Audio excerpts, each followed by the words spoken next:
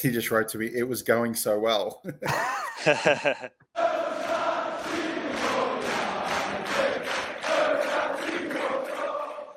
Hello, folks, and welcome to the Tune Under podcast, the original Newcastle United dedicated podcast in the Southern Hemisphere. I'm Jack. Today, I'm afraid we're obliged to look back over the Man City game. And with me to do that is Dimitri and Bobby. How are you two boys doing? Good, Jack. Bit tired, but we're good. We're good. Bit sleep deprived. It was a 1 o'clock. 1 o'clock for us. Yeah. Definitely worth staying up to 3 a.m. to watch.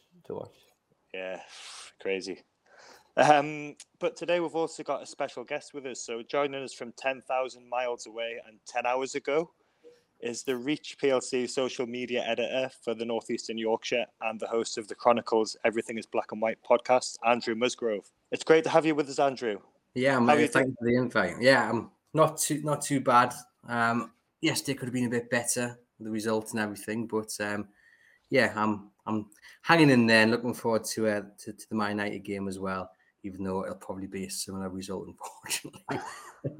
There's something about this month, isn't it? It's just the amount of games against big teams has just been difficult. You've got to play everyone once, twice, haven't you? Though, so you've got to be aspiring to beat these teams. And I know they've got the riches of the world at their feet, but that'll be us in a few years' time. We're the best players at our door, so we can't begrudge them, I guess. That's it. So before we look back at the Man City game, we're going to talk to Andrew about his job covering Newcastle United. On the face of it, getting paid to write and talk about football sounds like a pretty amazing job. But it's Newcastle United, so maybe amazing isn't the best word to use to cover Newcastle United, although it's hopefully going to improve soon. Yeah, it is the dream job in many ways, but when you're a fan as well, you've got to get that balance, because it can be quite emotional, and when you're week in, week out watching them get thumped, but you've got to find that balance between being a fan and a reporter, which isn't easy, because you do let your emotions get the better of you. I remember, I think it would have maybe against Manchester City when we beat them 2-1 under Rafa Benitez. And I remember jumping up and celebrating the goal, and I was in the middle of the press box. Then someone just went off in my head, like, wait there, I shouldn't have probably done that. And it's those little bits of emotion where sometimes it's very hard to keep in check, whether it is positive or negative. It's something you have to kind of deal with on a daily basis, really, because as fans, we can be very guilty of being fickle and jumping straight in, and what we tweet in the moment isn't maybe what we think an hour, 2 hours later. But as reporters, you haven't really got that kind of fallback in a way, because you're meant to be objective and you're meant to be kind of in many ways that emotion has to be taken aside. And as I say, as a fan, it's still, even now, when you do get taken away on that wave, it is sometimes a bit difficult to separate that. I was going to ask you, so first, sort of to begin with, so you're obviously from the Northeast, and you grew up as a Newcastle fan. I think you've just explained that there. Whereabouts in the Northeast were you from then? And was that the place you were from very much Newcastle orientated, or 50-50, or what was it? Yeah, so born and raised in Chronicle, where it's pretty much Newcastle through and through. I mean, my best friend's a Sunderland fan, but it was really just him and his dad in the local community. There were a few other Sunderland fans, but it's mainly Newcastle. And, you get taken along to the game at a very young age. I think my uncles actually bought me a Newcastle top within the first week of being born. My mum's a Leeds fan though, so she wasn't too pleased at that. My dad was though, and it's you're born up here. It's very rare that you don't support Newcastle. I think when you are born that close to the city and your family, influence you, and it's I wouldn't support any other club, and I'm just fortunate that my job means I get paid to come as well. What's your earliest memory of going to a Newcastle game? That's my first game was an FA Cup replay in think it was either, I think it was 98, and it was horrendous. It was not a good game. I'm sure it was Blackburn, but I might be wrong. I can just remember it being a replay of some sort. But the first proper memory I have is coming back from the bus coming back from the second FA Cup final and going to the Civic Centre, and it was just lined with fans. My dad had to throw us into a tree to see, and we're still so far back from the Civic Centre. And I'm sure someone will correct us if if I'm wrong with the dates here, but I just remember that and the crowds for Newcastle, who had just lost another final and hadn't won something since 1969. It was just absolutely amazing to see. And we're still like this now, 20 odd years later, Newcastle get to a final and they lose. The streets will still be filled with fans wanting to applaud their heroes. We saw it yesterday at the end of the Man City game, the flags going and the fans cheering. After what was a pretty dismal game, Joe Linton aside, I thought pretty much everyone had a below standard game, and yet the fans are still there and will be forever there. Newcastle had an open top bus parade for cleaning the windows at St James's Park, didn't they? And getting rid of the Sports Direct signs. So I can see where you're coming from there. But fans expect too much, remember? Expect too much. Absolutely. And that was you guys that covered it, wasn't it? The Chronicle. It was me, yeah. So I'd gone for my dinner break and I just saw this cherry picker there, and I knew exactly straight away what it was. So I said, just hold my panini a second now, I'll be back. And went up and just I just knew what the reaction would be, because it's just the little things, because a few years prior to that, I'd gone in and interviewed the stadium manager.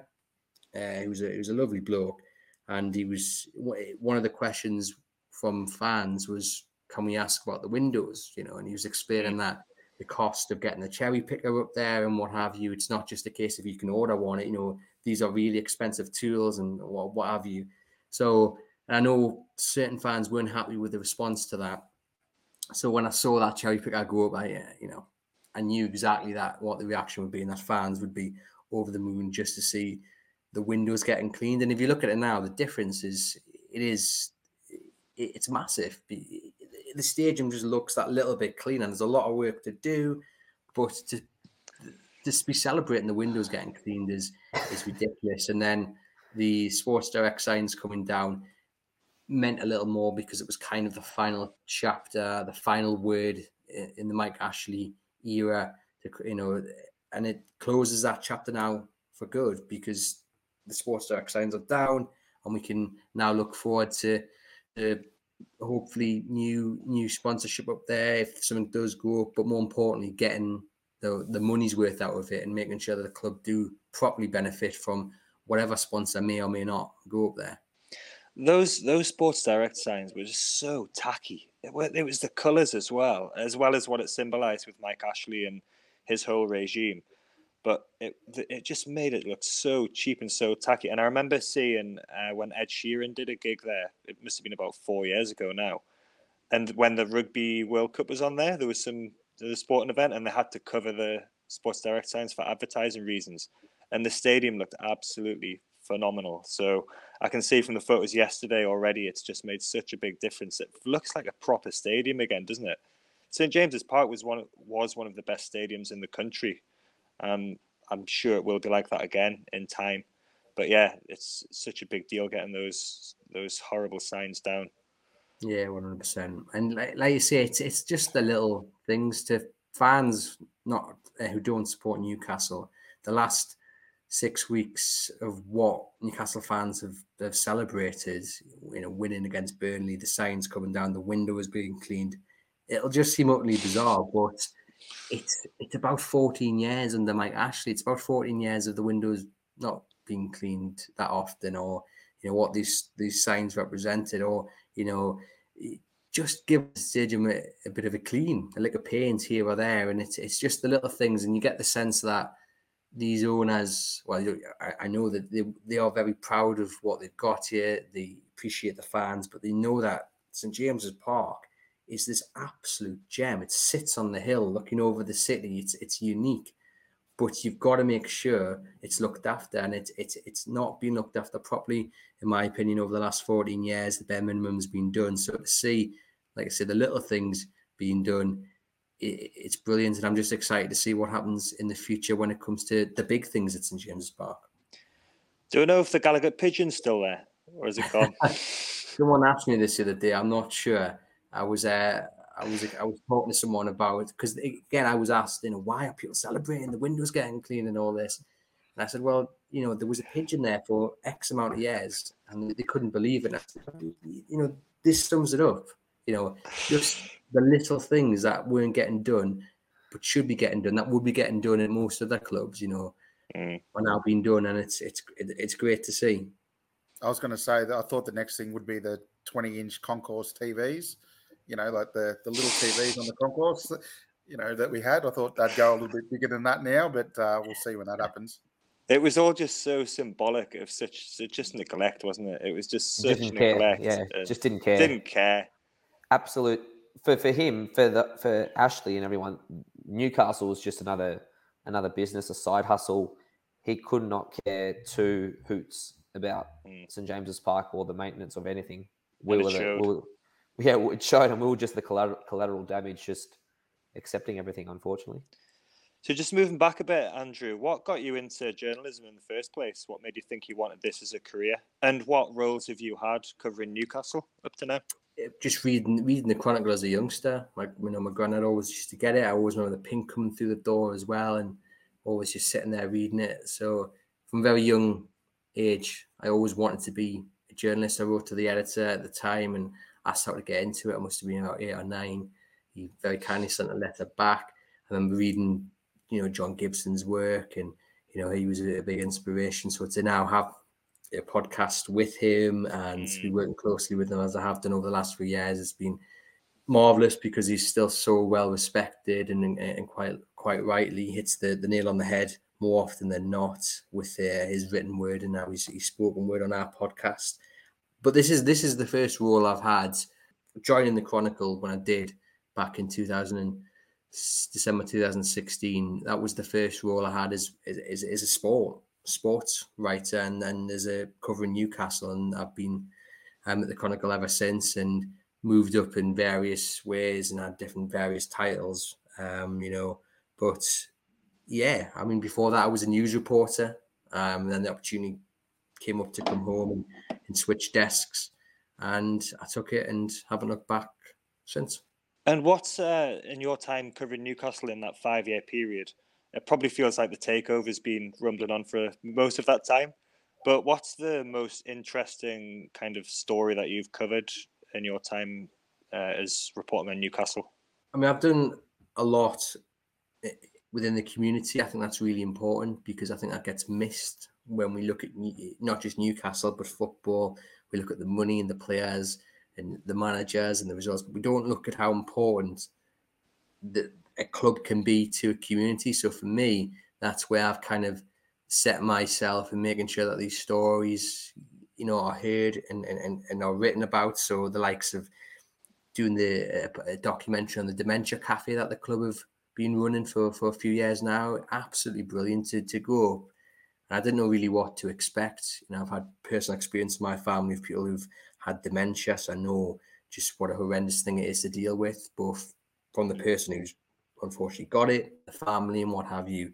So I was intrigued to see what the club are doing because it hadn't really been shouted about before, and to go in and meet people who are benefiting from it and meeting people who are running it and seeing the difference it's making to Newcastle United fans, but also just people in the community who maybe don't have that much interest in football, but they've been invited along and they come along, and the difference from when they walk through that door to when they leave was you could see it. It was unbelievable, and to be able to get those stories out to the community, if one person went along after reading that story or listening to the podcast, and I did my job because it was wonderful to see. And the community side of the club is flourishing, and under Mike Ashley it was there as well. Some great people. People are still there. The foundation's brilliant. You have Lucy Oliver, who's kind of the head of inclusion. She kind of runs up a lot of the stuff, and she's really good. And they just look at helping the community. And I know that's not maybe what your listeners or viewers were maybe expecting. They maybe wanted me to say something about transfers or takeovers. But for me, it's just being able to tell the stories about the food bank and, Yeah, it's important. Yeah. And the mental health campaigns they've got on. That's the next one I'm going to be looking at to push the awareness on that. And yeah, it's just being able to show that Newcastle United's more than just what happens on the pitch or in the boardroom. It's a community, and there's a massive difference it makes off the pitch. We've talked in this podcast before about how Newcastle is a one-club city. And so the fortunes of the football club really impacts kind of the mood of the city and what's going on. And like you were saying before about when you got into supporting Newcastle, it feels like everybody supports Newcastle, sort of like old people, young people, even though we've just had 15 years of hadn't won a trophy since 1969, but we've had 15 years of really not doing anything at all and not having much hope. So yeah, we talk about how the club is part of the city, and that's really important that you've raised that. So thanks for talking about that there, Andrew.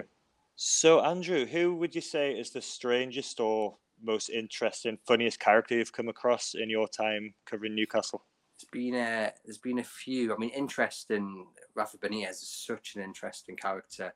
The way he speaks to the media, the way he speaks to the fans via the media. He knows exactly what kind of game he's playing, how to get his message across. And it was an interesting contrast between the way he aired his frustrations and maybe Steve Bruce didn't. And in many ways, that probably cost Steve Bruce a lot of points within the fan base. It would have been certainly interesting to see how Steve Bruce fared had he come out and said, I asked for this player, I asked for that player, I didn't get it, and I'm not happy about it, because that's exactly what Rafa Benitez did, and it seemed to work quite well for him.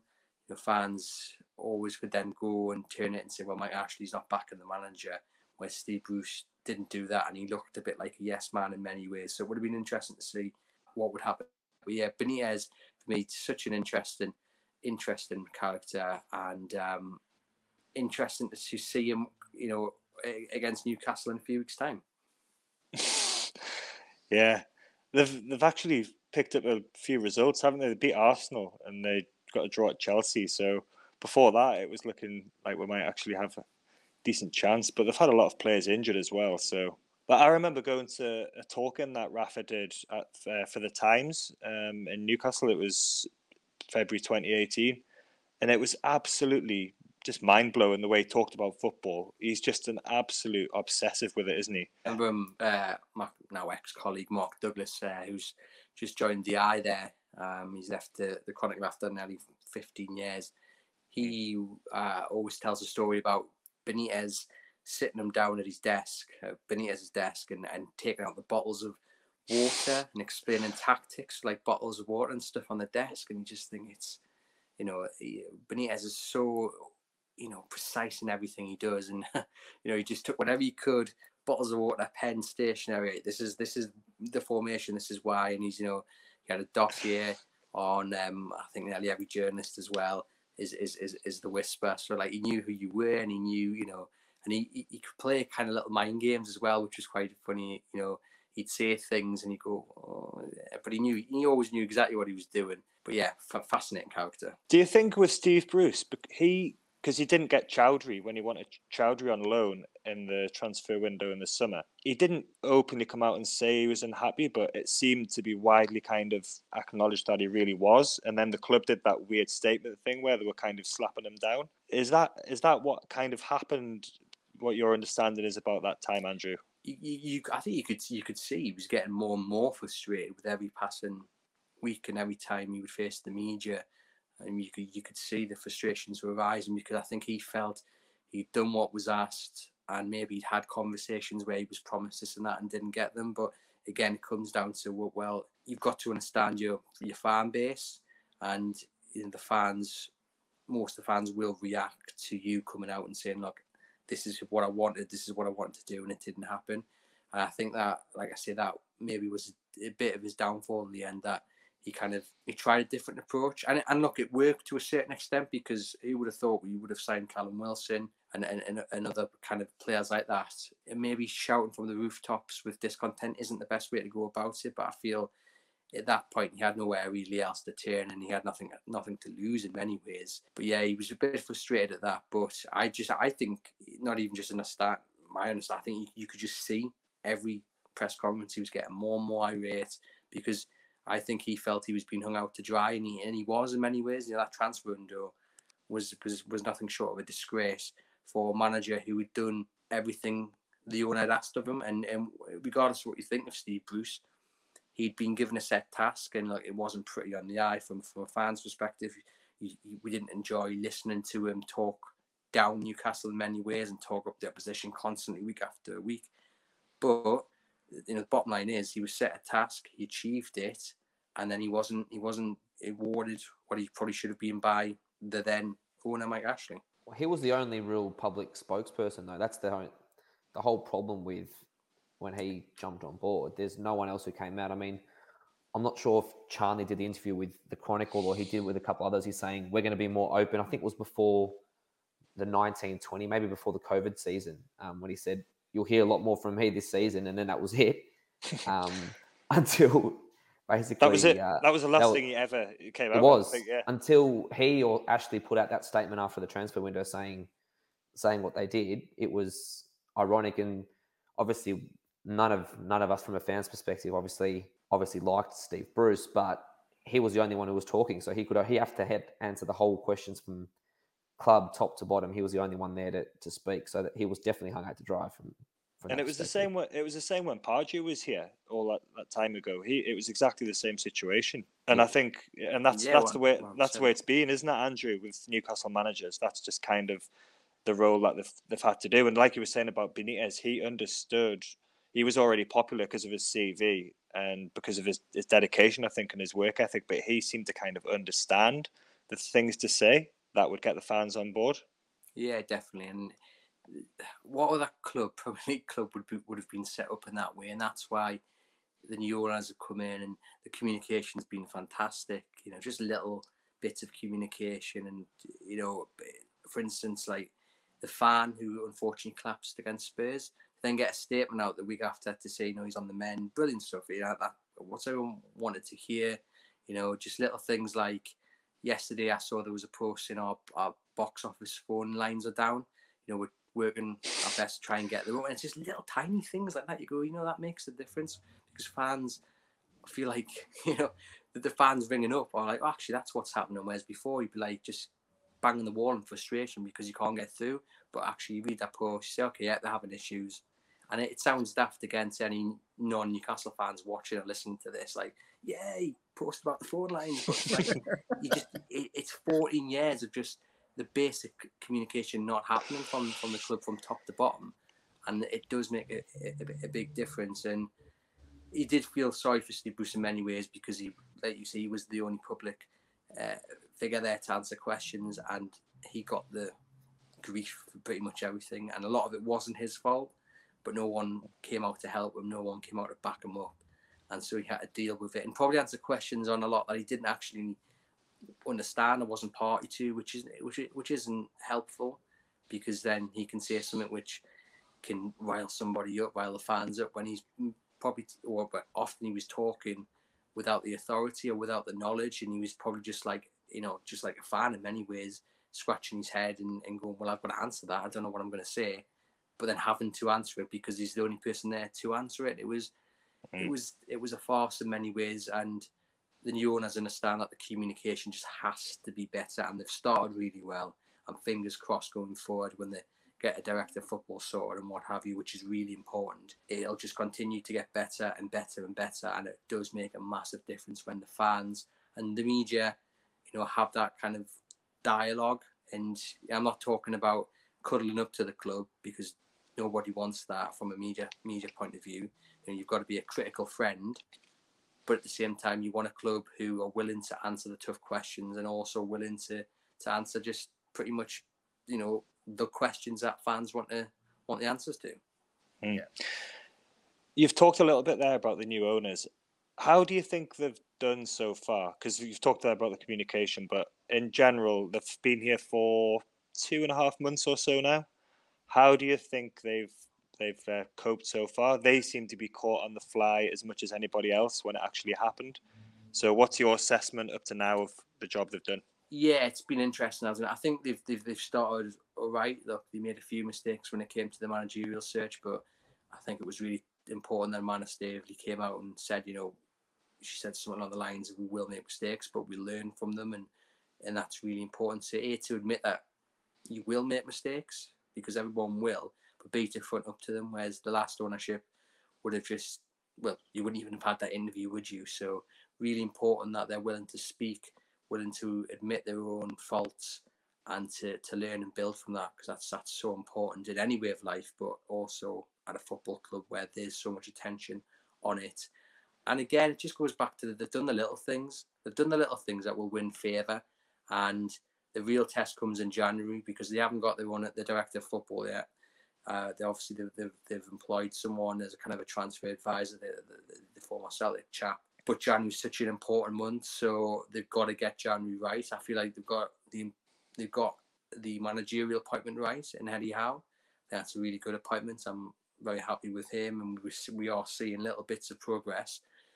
It was never going to be something that happens overnight, because the defence, regardless if it was Steve Bruce, regardless if it was Rafa Benitez, Eddie Howe, the defence was always going to be the issue, because the players are older now. The last centre-back was Fabian Schär, who arrived in, 2018. You've still got Kieran Clark, Jamal Lascelles, who've been there a very long time, Matt Ritchie, who's not a left-back, etc. And we're now seeing 14 years of underinvestment starting to hit home, and Eddie Howe would have been aware of that. The new owners would have been aware of that. But that's where they now have to really show what they're made of. And come February the 1st, fingers crossed, they've shown exactly why they bought this club, and they've shown exactly the spending power that we all hope they do have. We'll talk a little bit more about the Man City game in a bit, but to start a Premier League game in 2021 with the two centre-backs who were in the team when we got promoted back under Rafa Benitez, and then two wingers playing at fullback, it's it kind of shows you the task that Eddie Howe's up against, doesn't it? And I think he has done a really good job so far. The results have been a bit mixed, but it's like what we were saying before about whether the Newcastle manager is speaking to the press and to the fans. It's really, really important that they get that right and that they understand what they've got to do in that regard. And I think that he's got that pretty much spot on so far. I don't know if you would agree with that. Yeah, no, I think Howe's got everything spot on really so far in terms of off the pitch. I think the way he presents himself, the way he talks about what he can achieve, the way he talks about what the expectations are. He knows he's got a massive fight on his hands. He's not daft. And he knows with every passing week that Newcastle don't pick up a win, it gets harder and harder. But he believes in his qualities. I think a lot of the fans believe in his qualities. We've seen, there's no doubt that they're backing him right until the end. And if they go down, they'll back him, and they'll back him to bring them back up. Obviously, nobody wants to see Newcastle go down, but we've got to admit it is a very, very strong possibility. And Howe's got a lot to balance and handle. But I think it's really refreshing that we've not seen him throw anybody under the bus, because it would have been easy for him to throw certain players under the bus. Kieran Clark, for example, Jamal Lascelles hasn't had the best of times. But Joe Willock, goodness me, he's very happy he's signed for Newcastle, but I think it's time to take him out of the side. You mentioned that statement there earlier, that the one in the summer. I mean, that was an utterly bizarre statement, because the pressure that suddenly put on Joe Willock as a young lad, moving up from home for the first time permanently from London, new club, a new city, without your friends and family, and then suddenly that statement's thrown at your feet, and you're just thinking, goodness me.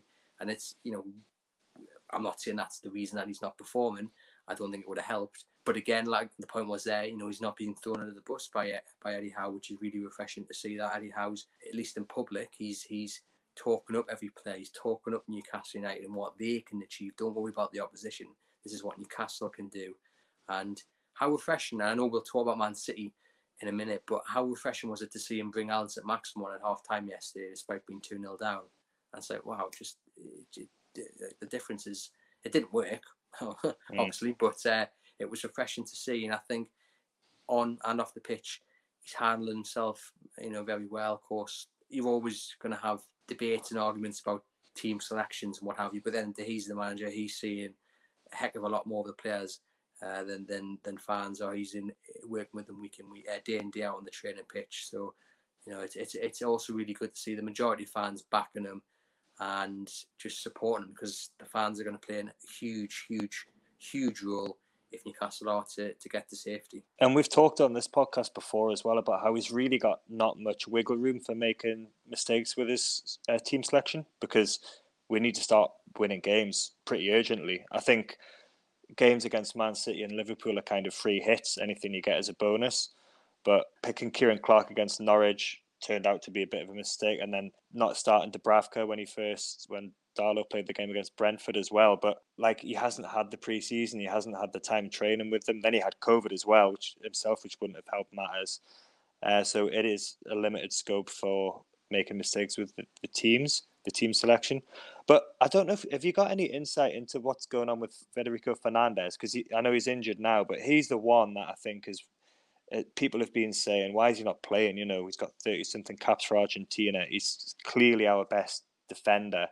There's kind of talk that there was something going on with Graham Jones and there's some off-field things going on there with him. Have you got any kind of insight into that, Andrew, that you can share? I'm at a loss, just like everybody else, really. I mean, he's clearly, at least technically, the best defender I think Newcastle United have got. But we've also got to accept that he is getting older. He is, another year older than he was last season, and that will affect your legs. That will affect the pace, and it's at some point.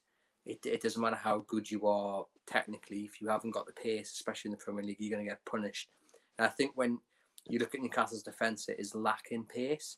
So can you really play Fernandez, who hasn't got that speed as much anymore, in a back four or back five, where everyone else is lacking pace? Because you just essentially inviting the opposition to run at you, and when you are lacking pace, you're going to get punished because Lascelles doesn't have it, Fabian Schär doesn't have it, Kieran Clark doesn't have it, and Fernandez doesn't have it. So what do you do? I think you've got to at least play one of your, let's say, paciest, and I say that rather reluctantly because I say Lascelles doesn't have much of it, but he is the fastest one out of the lot of them. So you've got to play him, despite what we all think or what some people might think of him as a defender.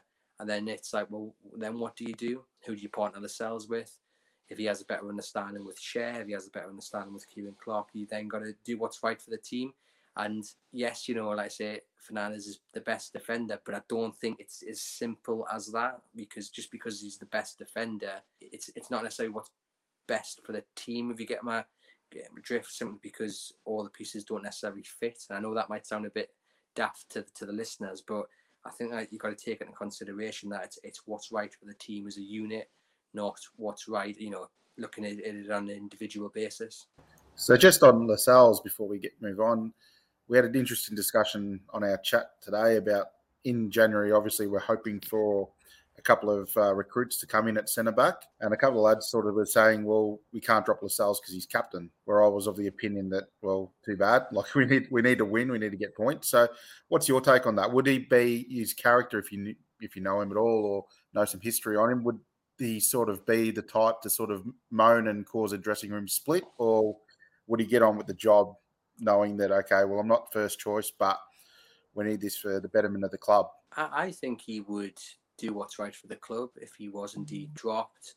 I think we've seen before where when he first got into the side, and I think he got sent off, didn't he? And he just said no one cares. Mm-hmm. I think that shows the kind of player, the kind of captain he is. Look, he's got his faults as a defender, as a footballer. I think in time, probably come the summer, if January and the summer go to plan, Newcastle survive, there's a good chance Lascelles might not be in the team or maybe even the squad come the new season. But he is Newcastle United's captain, and I think whether he's playing or not, he will lead and he will do what's right for the club and the fans. He's been here a long time now. He's settled here. He knows what it means. And that's really important. He knows how important this club is to the community and to the fans. and he makes mistakes. Everyone makes mistakes, and yes, it's a bit more costly when you're Premier League football than trying to lead the club to safety. And yeah, he has to improve. And I think in many ways he's not been helped by the players around him, because I always look at like how Stephen Taylor's career went. The potential Stephen Taylor had was unbelievable, but he never really got the chance to play against a very good, to play alongside, a very good centre back. And I think that you need to be playing alongside better players. So what's to say if they do go out and sign a 15, 20, 25 million pound centre back and play him alongside Lascelles to the end of the season, because I'm not entirely sure Eddie Howe will drop his captain straight off the bat. But what's to say that they go and spend that money on a central defender and Lascelles doesn't go up a gear? Because I'm a big believer that you bring in better players, more competition, that takes the team up a level, and that can only happen if the individuals go up a level as well, and that obviously makes the team better in return. I remember when Titus Bramble played alongside Jonathan Woodgate, and all of a sudden he looked like Franco Baresi.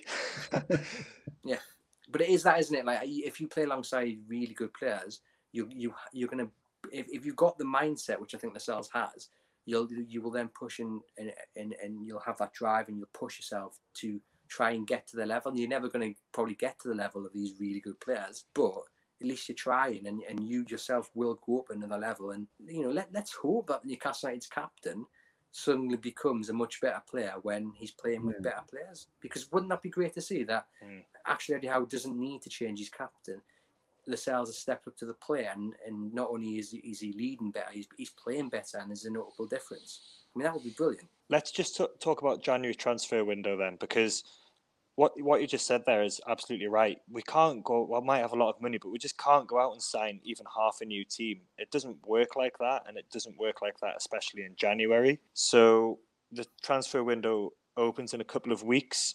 Do you think, Andrew, do you get the sense that Newcastle are prepared for this? Because we still don't have a director of football in place, although we saw that today Dan Ashworth has apparently been approached, the Athletic were reporting. So do you think Newcastle are set up and ready to attack this transfer window and get the players they need in? And do you think there's anything in this idea that Premier League clubs aren't going to sell Newcastle players because of the takeover? What's your take on that? You would hope they're ready, because they need to hit the ground running. I think everyone can see where they need to invest. They need a new defender, a new centre back. They need a new left back, probably a new right back. They need someone to take the burden off Callum Wilson, and they need a kind of an enforcer in the midfield. Even though they have got Joe Linton now, who's performing out of his skin.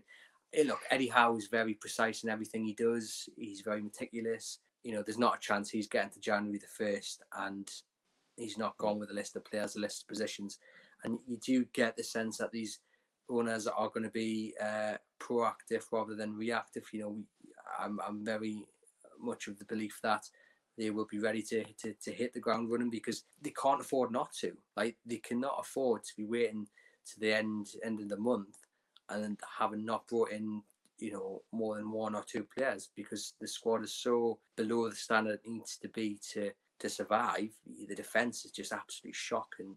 And I think we all have to hope that, they are ready. And I believe they will be. I know they haven't got a director of football in, but they've got the transfer advisor in, and they've been at pretty much every game, so they'll be looking then.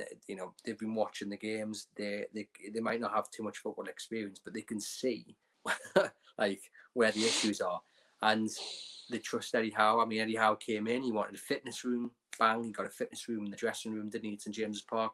So if that's anything to go by, they're listening to the manager, they're saying, okay, yeah, we'll do it, because that wouldn't have been cheap to do. There's the investment in that. So let's hope that also is the same for when it comes to the transfer window. Eddie Howe knocks on the door and says, this is what I want, this is who I would like. We know Steve Nixon's heavily involved, be working with Eddie Howe as well to get targets. And, the new owners just go, because otherwise it's going to be, otherwise they're getting relegated, aren't they, essentially? If January does not go well, Newcastle will unfortunately be playing championship football next season, in my opinion. I think they're doing that. I think I get confidence that the owners know what they're doing with the process they're taking with this technical director. Dan Ashwood is quality. top of the tree quality. And I think to have him come and have him as a forefront or whatever they're doing with him, I don't know how far down the line he is, but it just goes to show you get these little snippets that they're sort of getting back on track. I think that they stuffed up with Unai Emery in the process of what they did, but it was the right way about looking at it. Like, I think we heard a lot of people saying, oh, how do you come up with Unai Emery and Eddie Howe? They're so different, but they knew what they were doing. I think, I've got faith that the owners, they're on the right track, I think. Okay, so that's it for part one, and we'll be back after this to talk about Manchester City, because we have to do that.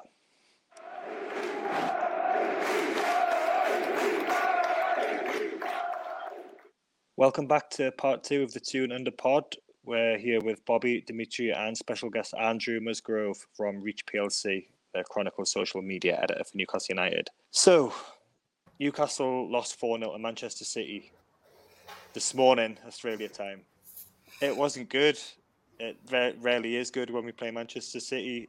We have lost the last 3 games 11-1 cumulatively, which is about standard when we're playing teams that are that much better than us. Do we think that 11 goals shipped in these 3 defeats, do we think this is a true reflection of where Newcastle are at the moment, or do we think we have positive signs to work on from these games? So I'll ask that to each of you, and then we'll get into the Man City game specifically. So Andrew, over to you first. Oh, yeah, I think it is a true reflection of just how bad the defence is. Like, we've definitely seen progress going forward. They look much more effective going forward. I know they haven't scored too many goals, but there was a notable difference for me in the way that they're trying to attack anyway. But yeah, look, they're so poor defensively, and the more frustrating thing is that it's individual mistakes consistently. Everyone accepts they haven't got the personnel to be a strong Premier League defence. That's why January is going to be so key. So Eddie Howe's trying to manage that. He's trying to make them better as a unit. That's what he's known for, his coaching. But he's not been helped by the fact that over the last few games, we've seen so many mistakes lead to the opposition scoring. The likes of Leicester, Liverpool, Man City, they don't need any help. They'll eventually open you up if you're not good enough. But to gift teams like that goals is just, it's so frustrating, because that's one thing Eddie Howe can't do anything about that. You know, if he sets up wrong, the formation's wrong, then he'll take the criticism because he's picked that side. He's picked the personnel, he's picked the formation. He's got it wrong.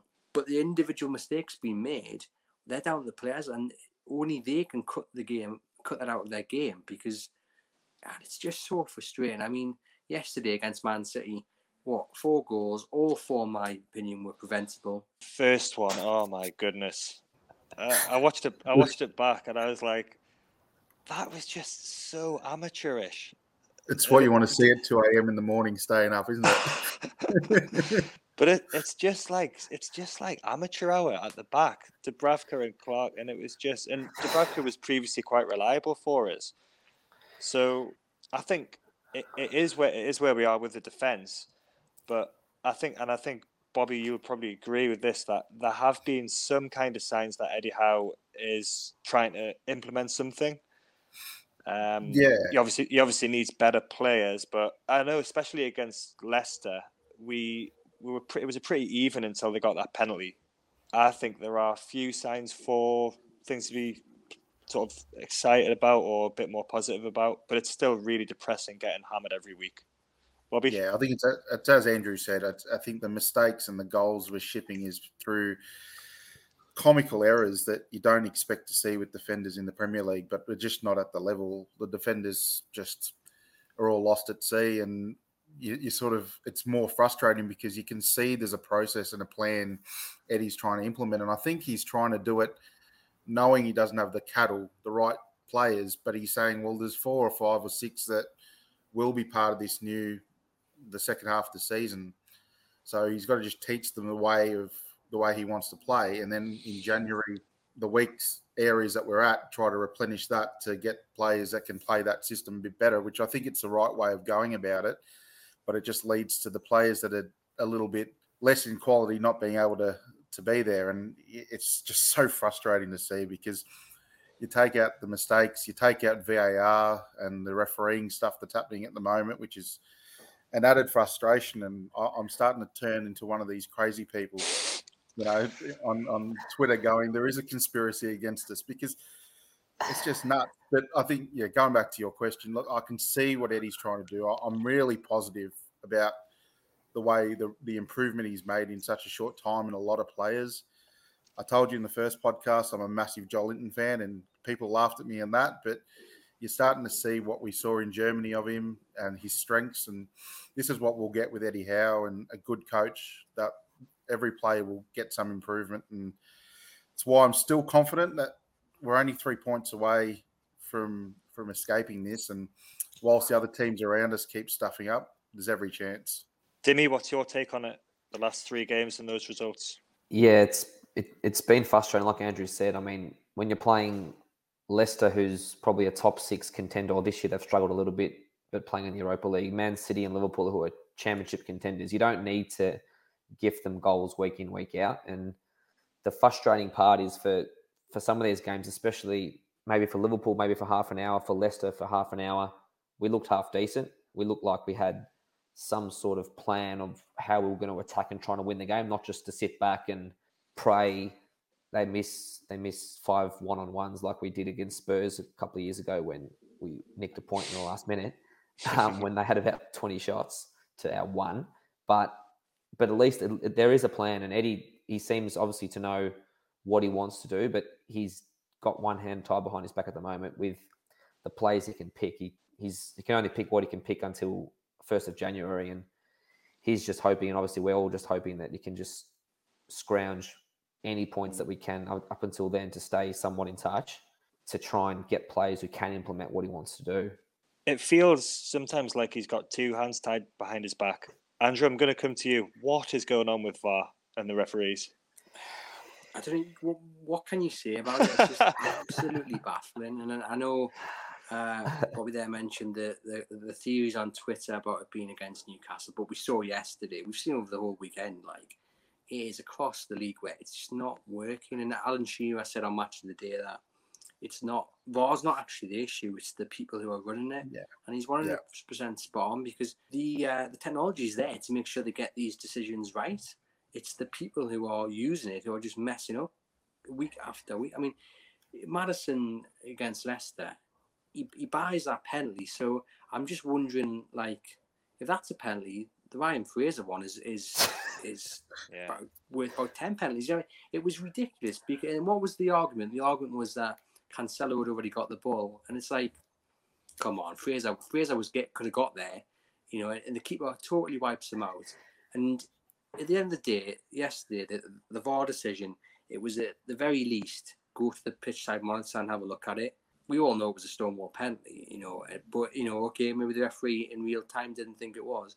But why the video referee hasn't go and have a look at that? Because it's very rare that you get Sky commentators, both of them, the co-commentator and the commentator, all the pundits agreeing that it was a penalty. Like, I've never seen that before, where everyone is in agreement.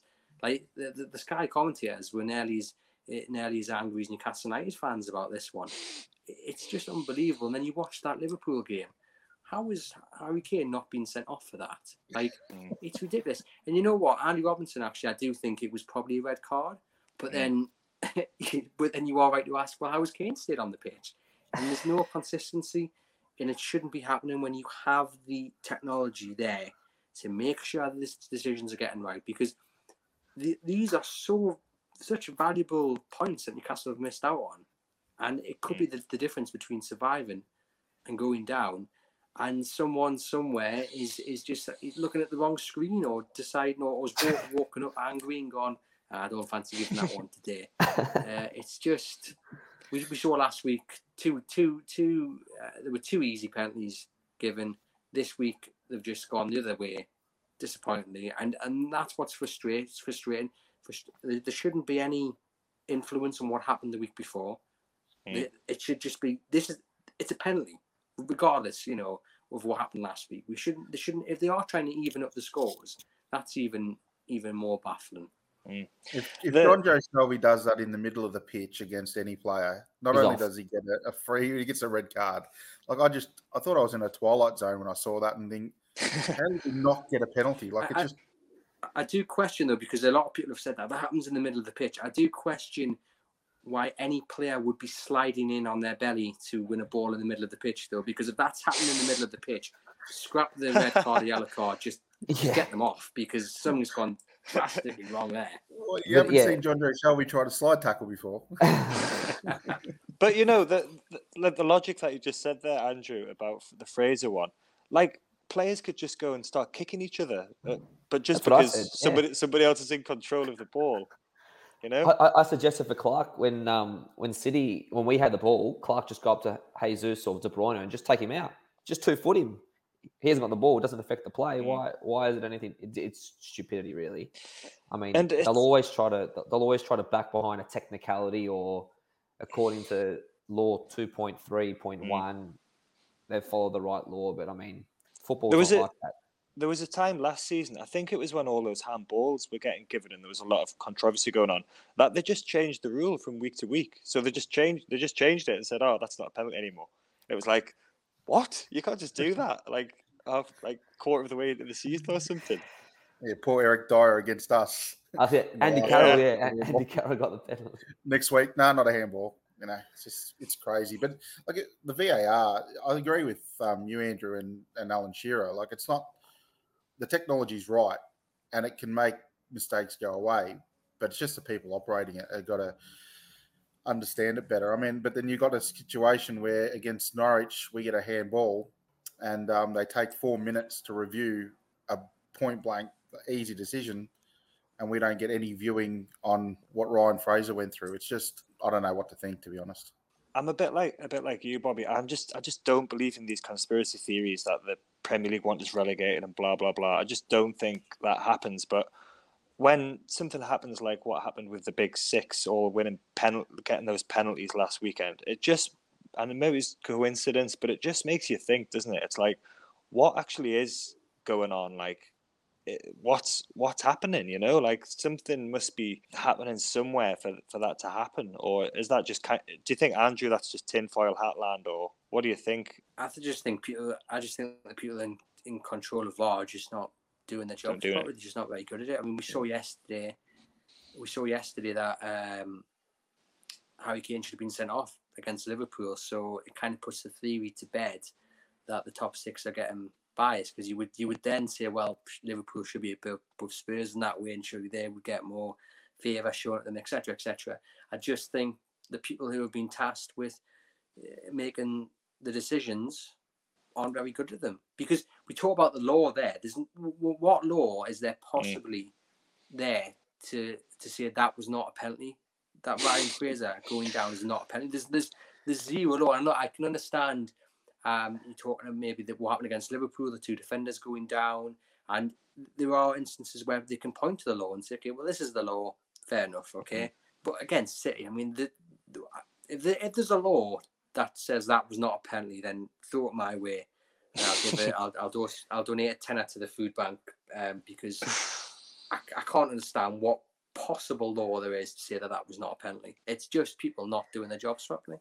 I want to just talk about the team a little bit then that we played against Man City. We had two average wingers playing at fullback, and we had two pretty much championship standard defenders who got us promoted from the championship 5 years ago. We had them playing at centre back against Manchester City. So I think when you concede 4 goals, it could be more potentially, but Newcastle and Manchester City seem to play a completely different sport, I think, and same with Liverpool. It's completely different, isn't it? It's like, I don't think it's football what we're doing here. So, but what did you make of that team selection? There was no Saint Maximin. He came off the bench, and we had Hayden in for Shelvey. Shelvey was injured. What was your take when you saw the team sheet, Andrew? What did you think about how it was going to go, and how did you think it did go with that team? Eddie Howe's just got very limited options, hasn't he? Because I can't imagine in any world you'd want Kieran Clark and Jamal Lascelles going up against the players that Man City have got. But he's got no options really. If Fabian Schär, I'm not a big fan of Fabian Schär. I think he's got a big mistake in him. I think he's quite careless on the ball. But I'd play him ahead of Kieran Clark. But then you look at other than that, there was no options at centre back. It was interesting to see him go with Ritchie and Murphy. Obviously, Manquillo had a non-COVID related illness, but again, I think it just highlighted the lack of options they've got, especially in defence, because both Ritchie and Murphy have come in and they've adapted to unfamiliar positions. I know some people say, oh, well, Murphy played wing back at Sheffield Wednesday, but it's not his proper position, is it? But we've seen over recent weeks, especially, that their defensive frailties haven't really been shown up for everyone to see. And they'll be the first to admit they're not defenders, and they've done well. They deserve praise for adapting to the challenge laid down. But goodness me, we need some reinforcements in January in those positions. It was interesting to see St. Maxim on the bench, whether, obviously he took a knock, didn't he? And he wanted to come off against Liverpool and he came off, and whether he was being rested for a little bit. I didn't think it really worked for him. It was refreshing to see him come off the bench so early on at half time, but I didn't think it was his kind of game, because for me, Man City knew how to handle him. Don't get too tight to him, because that's when he does you.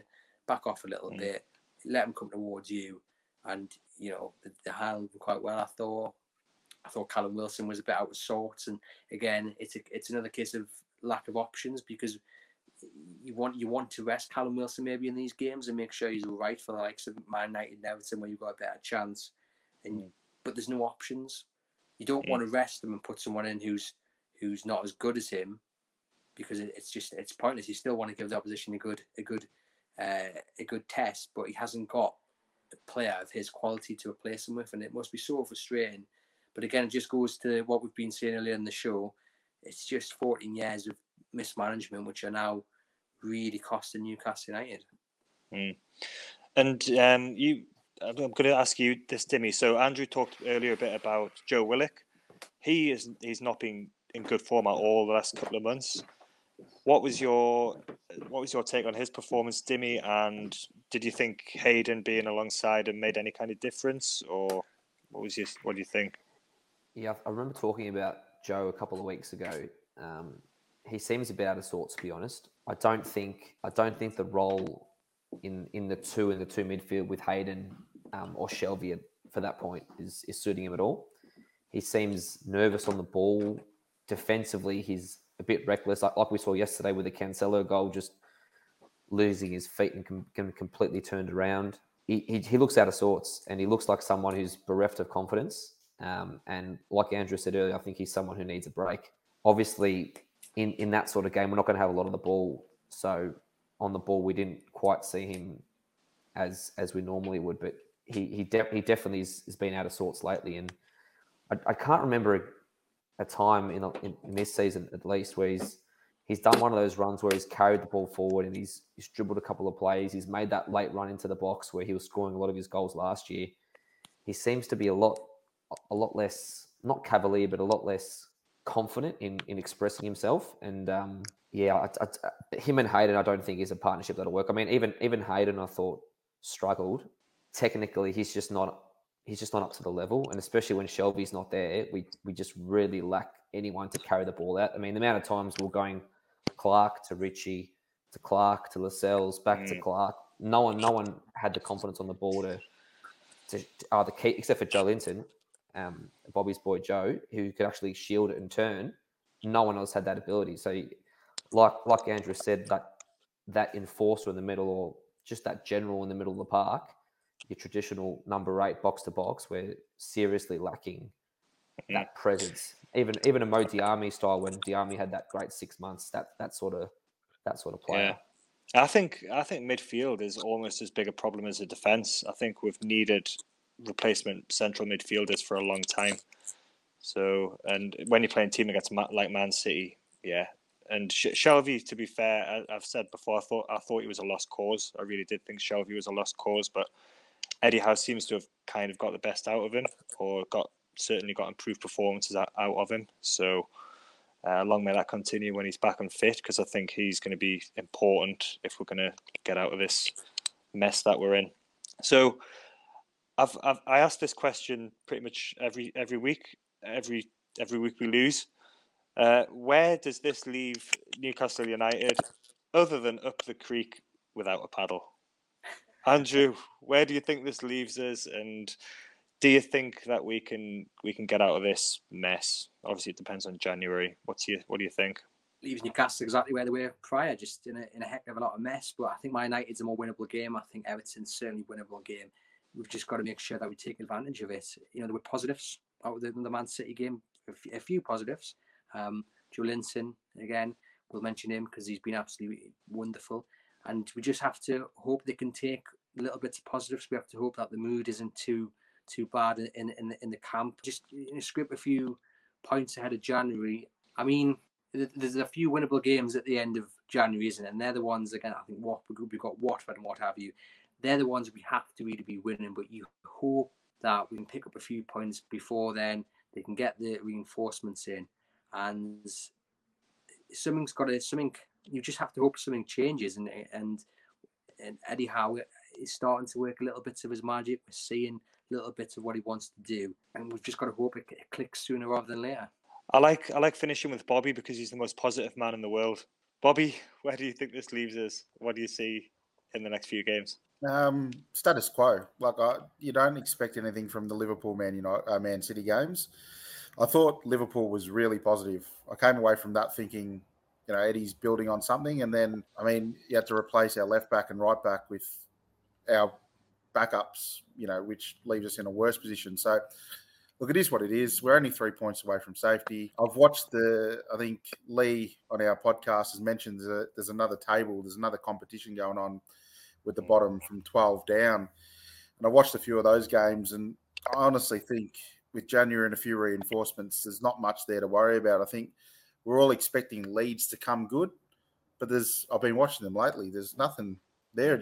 They're like got championship defenders too. They're in a similar situation. They've got Rafinha and some quality, but so do we, if you know what I mean. So, same thing from what I said before. Liverpool, I still see us getting out of this mess. I've got utmost belief in Eddie Howe and his principles and what he's done. And it just depends on January, though, I think, more than ever. Like, I think if we get it right and we get it right early, we can win those games around early Jan and late Jan and stuff like that. But yeah, I think we'll be fine. I'm still pretty confident.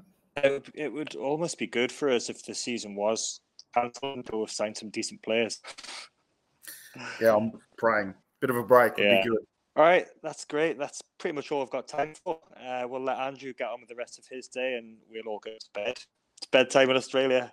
So, Andrew, thanks for your time. That's been brilliant to chat to you. Welcome to come back on any time. So we'll be back later this week for a preview of the Man United game, assuming it happens, and also a transfer window special. We're going to go in-depth into the transfer window, look at the squad and see what realistically we think we may be able to do in January to help get us out of trouble. Don't forget to subscribe on YouTube and visit our website, tuneunder.com, and visit our Facebook page, and we're also on Twitter at TuneUnderPod. Thanks, Andrew. Thanks for your time. Cheers for the invite. Enjoyed it. Cheers, Bobby. Cheers, Thanks, Dimmy. mate. We'll speak to you soon. Thanks, mate.